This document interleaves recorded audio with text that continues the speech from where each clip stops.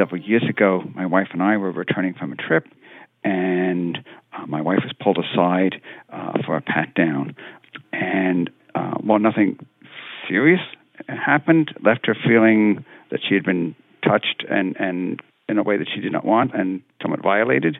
I was recently in Reagan International Airport, and the people in line with me, it wasn't crowded. We all just were pretty flabbergasted by the way we were all being treated, all of us. And the TSA agents were screaming at us. I don't know why. When I flew with my infant, because I was wearing my baby, they didn't put me through the scanner, but instead said they had to swipe my hands for explosives. For some reason, the swipe came back positive for explosives, and TSA didn't really know what to do with me. It was a false positive. I don't handle explosives, but I was made to stand there until some supervisor could come, and then I was put in a private room. At this time, my baby was inconsolable. It was a very chaotic situation. It was just extremely stressful. If you're younger than 20, you've likely never been able to board a plane in the U.S. without a long stop at the security line. And you've never been to the gate to see off friends and family. Yes, today we're talking about everyone's favorite airport security line and the agency behind it, the Transportation Security Administration, or TSA. Last week, the Senate confirmed TSA Administrator David Pekoske for a second term, making him the longest-serving administrator to date. We know that we need to have continued experienced leadership, and Admiral Pekoske is well qualified for this position. He will continue to make the transportation security and its modernization the nation's number one priority as it relates to the sector. It comes as the Transportation Security Administration marks its 21st year in existence. It was created by former President George W. Bush just 2 months after the 9/11 attacks to strengthen the nation's airport security procedures. For the first time, airport security will become a direct federal responsibility, overseen by a new Undersecretary of Transportation for Security. Additional funds will be provided for federal air marshals and a new team of federal security managers, supervisors, law enforcement officers, and screeners will ensure all passengers and carry-on bags are inspected thoroughly and effectively. But today, the TSA has one of the highest turnover rates of any federal agency, with 1 in 5 new hires quitting in their first 6 months. And the public grievances are plentiful, with long lines and understaffed security, accusations of racial profiling, and inappropriate pat-downs. After the break, we take a closer look at the over 2 decades of the TSA and its role in our nation's aviation security. Is the TSA accomplishing what it was created to do? And of course, we also hear from you on your thoughts and experiences with the TSA. I'm Jen White. You're listening to the 1A podcast, where we get to the heart of the story. Remember to join us for future conversations. Download the 1A Vox Pop app and leave us a voicemail.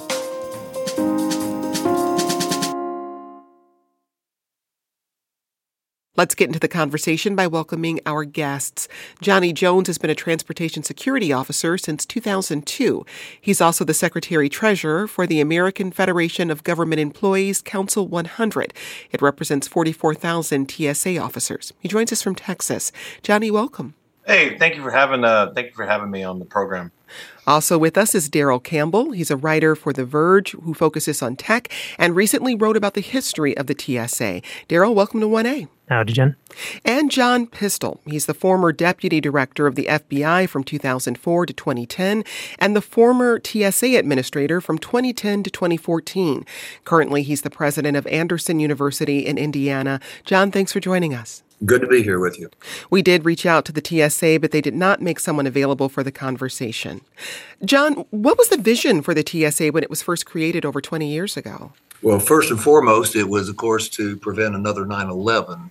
For those who remember that time, and the sense was that the attacks on 9/11 may have been the first wave of attacks involving transportation, but perhaps other radiological, nuclear, biological, the MDC type of attacks. And so that was the genesis of the creation and has remained its constant theme of making sure that terrorists, wannabe terrorists, putative terrorists are not able to replicate either the events of 9/11 or to defeat the attempted plots that we've seen. I think of 4 plots since 9/11 that have been directed at the U.S. involving aviation, primarily originating overseas, and then, of course, a number of attacks overseas where they don't have TSA type of safety security. And the whole idea of risk-based security, what does that mean to facilitate the free movement of people and goods with the best security? Johnny, you became a TSA officer in 2002, soon after its creation. What made you want to apply? It was a calling. It was a sense of duty. A lot of my friends went off into the Marines and the Air Force after 9/11. I was younger. I had a couple of kids, and it was unrealistic for me to do such thing. And when I heard about the creation of TSA, I felt like it was an opportunity for me to give back to the country.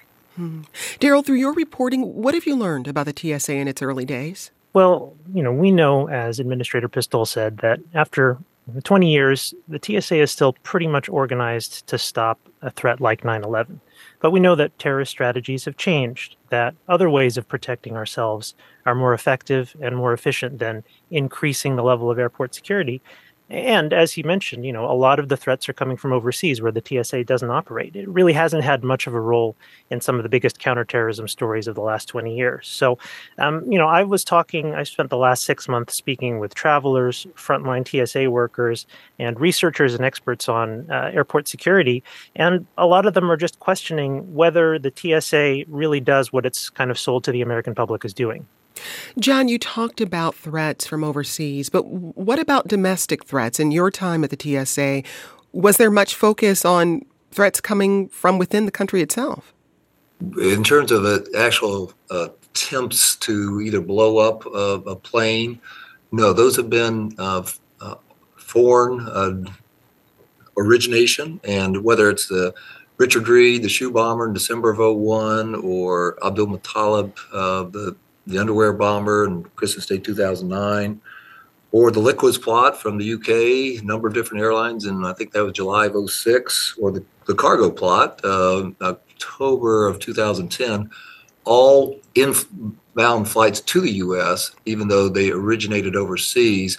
So it's not much comfort to a passenger or crew or loved ones of anybody on one of those flights if they had blown up.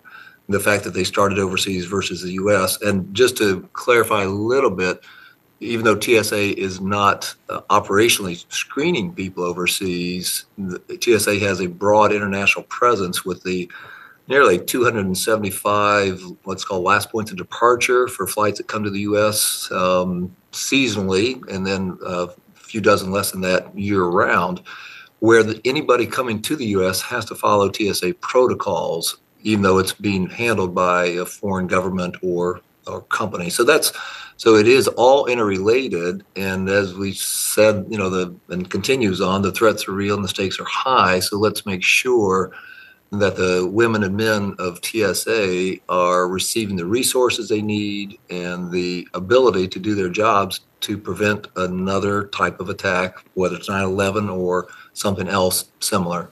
You became the administrator of the TSA in 2010. What kind of changes did you make while you were there?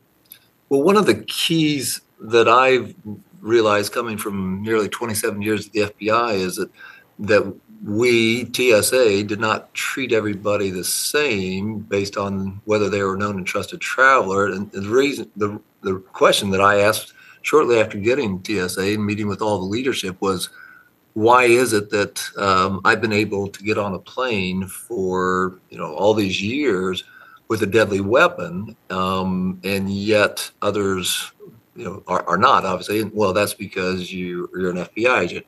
And I said, well, that's my point. If we can identify through the voluntary sharing of information by passengers who want a more streamlined physical screening process, then why don't we treat them as known and trusted travelers, similar to what Customs and Border Protection was doing with global entry? So we created what we call a risk-based security model and implemented almost 25 changes. The best known one, of course, is TSA PreCheck, which both my successor, Administrator Peter Neffringer, and our current administrator, and congratulations to David Pekoski for being reconfirmed for a second 5 years.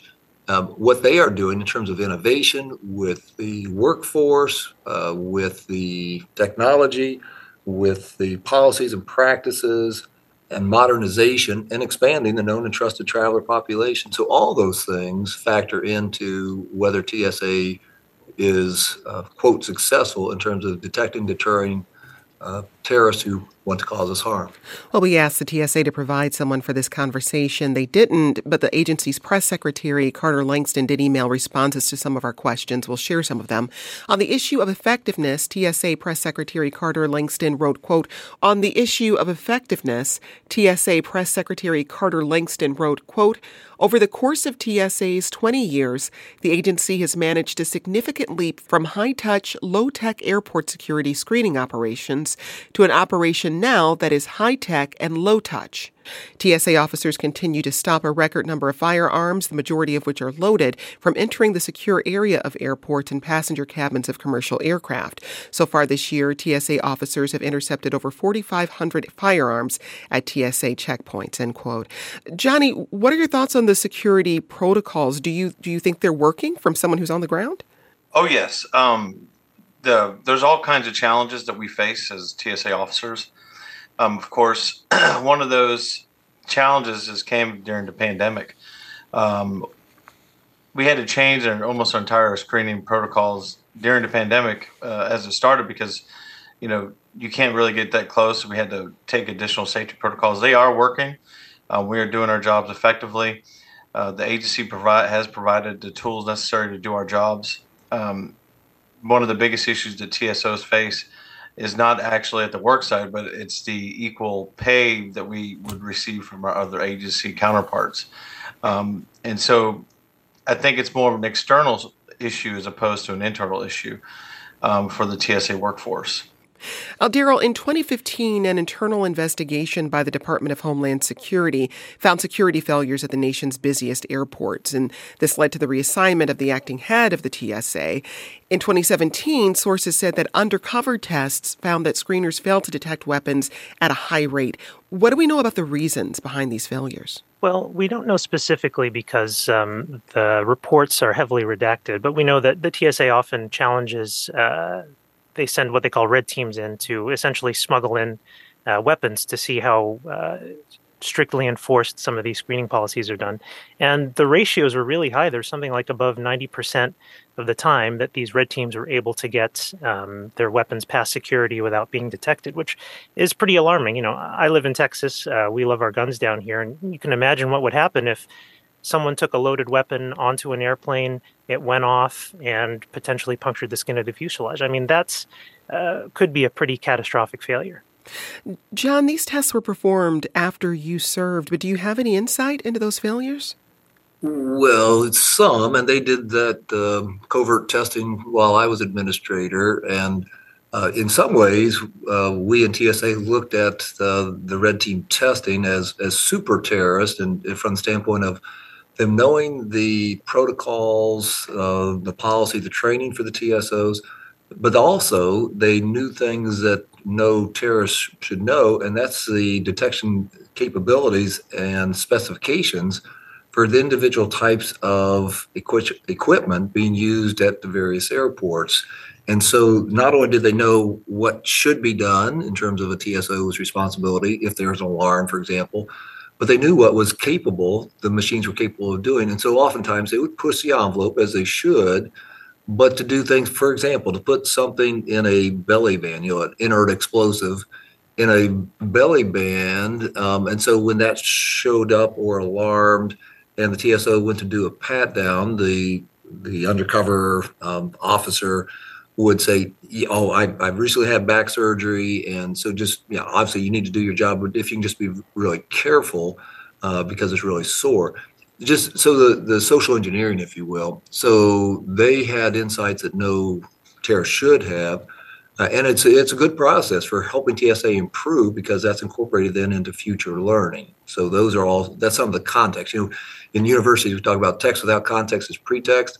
So just that idea, what's the context for this covert testing, and what are the actual results in the real world where there have been no successful, I'd say no attempts in the U.S., even though there have been overseas, because the bad guys understand not only the physical aspects of the screening process, but the intelligence-backed screening, because TSA gets daily intelligence reports from the U.S. intelligence community about what terrorists might be thinking in terms of new types of explosives, detonation opportunities, insider threats, all those things that TSA deals with every day, day in, day out. Well, John, just help us better understand the TSA's role within this broader environment of preventing terrorist attacks, because as I'm hearing you describe this, it sounds like the TSA is just a point in this larger process of preventing attacks. And actually, they come pretty late in that process. Yes, and some people refer to TSA and the flight crew, of course, as the last lines of defense, because if there is referred to as a clean skin, somebody with not in CIA, NSA's, anybody's databases as being a possible terrorist. And that's what happened with Abdul Muttalib, Christmas Day 2009, 24-year-old Nigerian, son of a significant banker there. And he had raised some limited concerns, but he was able to go through at least 2 airport walk-through metal detectors overseas before he got on the Northwest Flight 253 from Schiphol Airport to Detroit. When he tried to blow up the plane coming in on approach to Detroit, of course, the device did not go up. It burned, but did not explode. So that's all these things. Yeah, TSA is a last line of defense along with the flight crew. John, I have to say we received a lot of voicemails expressing negative feelings or experiences with the TSA. How important do you think public outreach or public education is for the agency? Well, it's a good point, Jim, because the better informed the traveling public is, the better prepared they can be to go through something that might be something they do infrequently at best. And so if they know that here are the limitations, that you can't take a bottle of water on, you can't take this or that, and here's what you can do, that just helps streamline the process for everybody. And that's why Administrator Pekoske is working mightily, I think, to try to expand the known and trusted traveler population, because the more people you have signed up for TSA PreCheck, the more knowledgeable they are, because they fly frequently, and at $85 for 5 years and then $70 on a renewal. It's one of the last bargains the U.S. government is offering. You get through more quickly with less hassle. So if more and more people can be part of that known, trusted population, because they volunteered a little bit of information about themselves and record checks can be done, then I think that would significantly decrease the number of complaints, which I would surmise, and probably shouldn't, but that mainly come from infrequent travelers who don't know what the expectations are for going through safely and securely. We're discussing the effectiveness of the Transportation Security Administration. We'll be back with more in just a moment. Remember, the fastest way to connect with us is through our text club. Find out how to sign up under the Talk to 1A tab at the1a.org.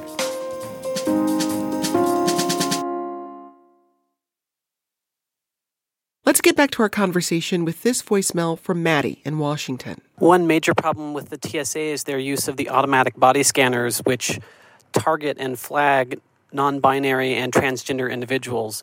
Because our bodies don't look like a typical cisgender male or female, we often get flagged for additional screening and pat-downs by the TSA agents, which leads to additional harassment and, at the very least, humiliation. Daryl, this was an issue you covered in your recent piece about the TSA. Talk us through the screening process and why it's gendered. Yeah, so this is something that I spoke with one of the world's foremost researchers on this topic. Their name is Os Keys, and they're a computer science researcher at the University of Washington. But what I didn't realize was that when you go through the body scanner, even before you step in, a TSO has to select a button to choose whether you're going to be scanned as a male or you're going to be scanned as a female. And the reason for that is that, frankly, the scanners just aren't really that good. I mean, if you didn't have that gender input, then everybody would get flagged and everybody would have to go through a pat-down. So what that gender selection does is say, okay, well, if you are selected as a woman, then we're going to ignore long hair. We're going to ignore if you have extra flesh around your chest, maybe an underwire around your bra. Whereas if you're a male, we're just going to ignore any kind of anything extra in the groin. That means that if you are, for example, as the voicemail caller said, trans, or if you happen to get the wrong gender selected, or if you don't dress in a way that, sort of fits mainstream norms, you're going to get flagged for a pat down almost every single time. I talked with someone named Victoria Scott, who's a trans woman, dresses, she says, very femme. But I mean, she has to travel all the time for work, and that means she has to build in at least a half an hour of additional time just to get through the screening process. In addition to that, I mean, she said she had a recent experience where the TSO said, well, if you don't like this, why don't you just dress as a male? And she said, well, that's not going to work either, because even if I do that, then my chest is going to set off the alarm and I'm going to get selected for a pat down. And, these pat downs, as the previous voicemail caller said, it's not a light frisking. I mean, it's an 18-step process. The TSO has to put their hand inside the waistband of your pants, has to press on your chest, on your groin, on your thighs, on your buttocks. It's, everything we learned in grade school is a bad touch, but as a matter of security. So, this is an example of, in an ideal world, of course, we'd all be security maximalists, but every new policy decision, every new technology comes with a cost of people's time, of people's civil liberties, even in some cases in their trust in government. And I think this is a perfect example of that happening. Johnny, how have you seen this gendered screening process affect passengers? We are trained to the maximum about the screening process. It's very difficult sometimes in a busy environment. If you're running to AIT as a TSO officer, you're looking and you are going to screen that individual as they appear. And you said AIT, what does that mean? It's the advanced imaging technologies. It's the body scanner, more or less. Mm-hmm. This for the listening public, so they understand. So when you're walking in, the TSO is working, and he looks or she looks and says, okay, you have to make an assessment based on what the individual looks like. It's not something where the passenger can select. It's something that the officers are doing, making their best judgment. And of course, sometimes they make a mistake. It's obviously not intentional. The job is very difficult. It's one of the most stressful jobs you're going to have in the federal government, because you are facing the public. You are in face-to-face contact. You're not sitting behind a desk. You're not sitting on the telephone. You are talking to somebody face-to-face. You have to pat down the individuals. Like you were saying, it's a long process, but we have to do it as professionally as we can. And that's what we do, and that's what we're going to continue to do. Unfortunately, we have to do it, but we may have to make some improvements on some of the transgender screening procedures, but it's something we're working on. Daryl, in March of this year, the Department of Homeland Security announced changes to address these concerns, including replacing the current gender-based system. Briefly, what more do we know about the changes they're making? Well, all we have is a press release, so we don't really know anything. Hopefully, it means that it will be a little bit more inclusive, but even if that's true, that doesn't change the fact that, for example, one thing I didn't get a chance to cover in my article was that there's about 26 million Americans who the Department of Transportation says have a travel limiting disability. And that means that, they probably can't stand up in the scanner, hold that pose for 10 seconds, which means they're probably going to get pat downs too. So even if we solve for the weird gender input, I think there's still a lot of ways that people get kind of shunted over into this pat down process, not because they're terrorists, not because they've had any kind of threatening behavior, but just because, that's how it's built. Now, in response to a 2019 Government Accountability Office report on improving TSA's oversight on profiling, TSA Press Secretary Carter Langston wrote, quote, TSA agreed with the recommendation, and in October 2019, the agency implemented oversight mechanisms to ensure compliance. TSA prohibits racial profiling. The agency is also aggressively working with technology vendors to ensure algorithmic and systematic bias is eliminated from the one-person screening technologies, or rather the on-person screening technologies that are deployed at TSA checkpoints, end quote. We're hearing from a number of people about racial profiling. Mike tweets, are there any U.S. laws against profiling? Many countries use profiles as an efficient method to increase security. Daryl, explain a bit more about what has happened with the TSA and racial profiling. According to documents received by the ACLU through a FOIA request in 2017, there was a focus or bias against Arabs, Muslims, and people of Middle Eastern or South Asian descent. What did you find in your reporting? Yeah, I mean, there's no law as far as we know. Obviously, the TSA says that they are, fairly standardized, but we've got so many incidents. You mentioned the GAO example where they found about 1,000 incidents of what they called potential discrimination and unprofessional conduct that involved race over a 2-year period. We know from the TSA's own internal statistics that hundreds of times a year people call in and complain that they've been racially profiled. They've had civil rights violations with respect to their race. And that's just people who actually call in. I mean, a lot of the folks that I talked to said that they either can't find how to call and complain to the TSA, or they just don't trust in the system. But I mean, let me give you just kind of an example. So in 2017 in Detroit, 2 TSOs stopped a man who was a Sikh, so he's dark-skinned, facial hair, wearing a turban. After he'd already gone through security, said, "You're not going to get on this plane until we submit you to extra security screening process. And by the way, you have to take off your turban," which actually was a violation of TSO policy because that would violate this person's religious freedom. And they insisted and insisted. And it wasn't until he produced a diplomatic passport that said that he wasn't some random person, not a threat, but he was actually a Canadian government minister, the Canadian Minister for, I think, Innovation, Science, and Technology, and that he was officially recognized by the government as not a threat, that they backed off. Now, you can imagine if you don't have the support of one of our closest allies, you're just a regular person trying to get through the airport, how would you fight back against that? And the answer usually is you don't. You just submit to whatever additional screening that happens. So it is a process that there's a real disconnect between what they say is going on and the reality on the ground. John, was this something you attempted to address during your time at the TSA?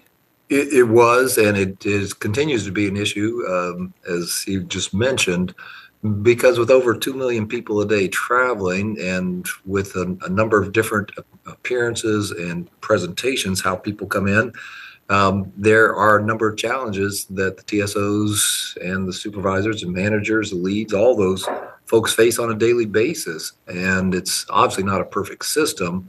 What TSA strives to do every day, when I was administrator, and again, when Pete Neffinger and now Administrator Pekoski, is to make sure that as close to 100% as the traveling public can be treated with respect and dignity while ensuring that they don't pose a security threat or risk to that particular flight or to an ongoing flight that they might be connecting on, and they wouldn't have to go through security again. So that is the goal and the challenge. But it is TSA, like every organization of over 60,000 people, comprised of humans and less than perfect technology. And so they strive to do the best every day. And for the vast, vast majority of the hundreds of millions of people, nearly 750 million people traveling through TSA checkpoints this year, I believe will be on track, then the very high percentage are treated as they expect. And then the others, they worked with to try to address their concerns. Johnny, as a TSO, this isn't new to you, I'm sure, hearing about racial profiling. Do you think this is something that requires additional training for TSA officers?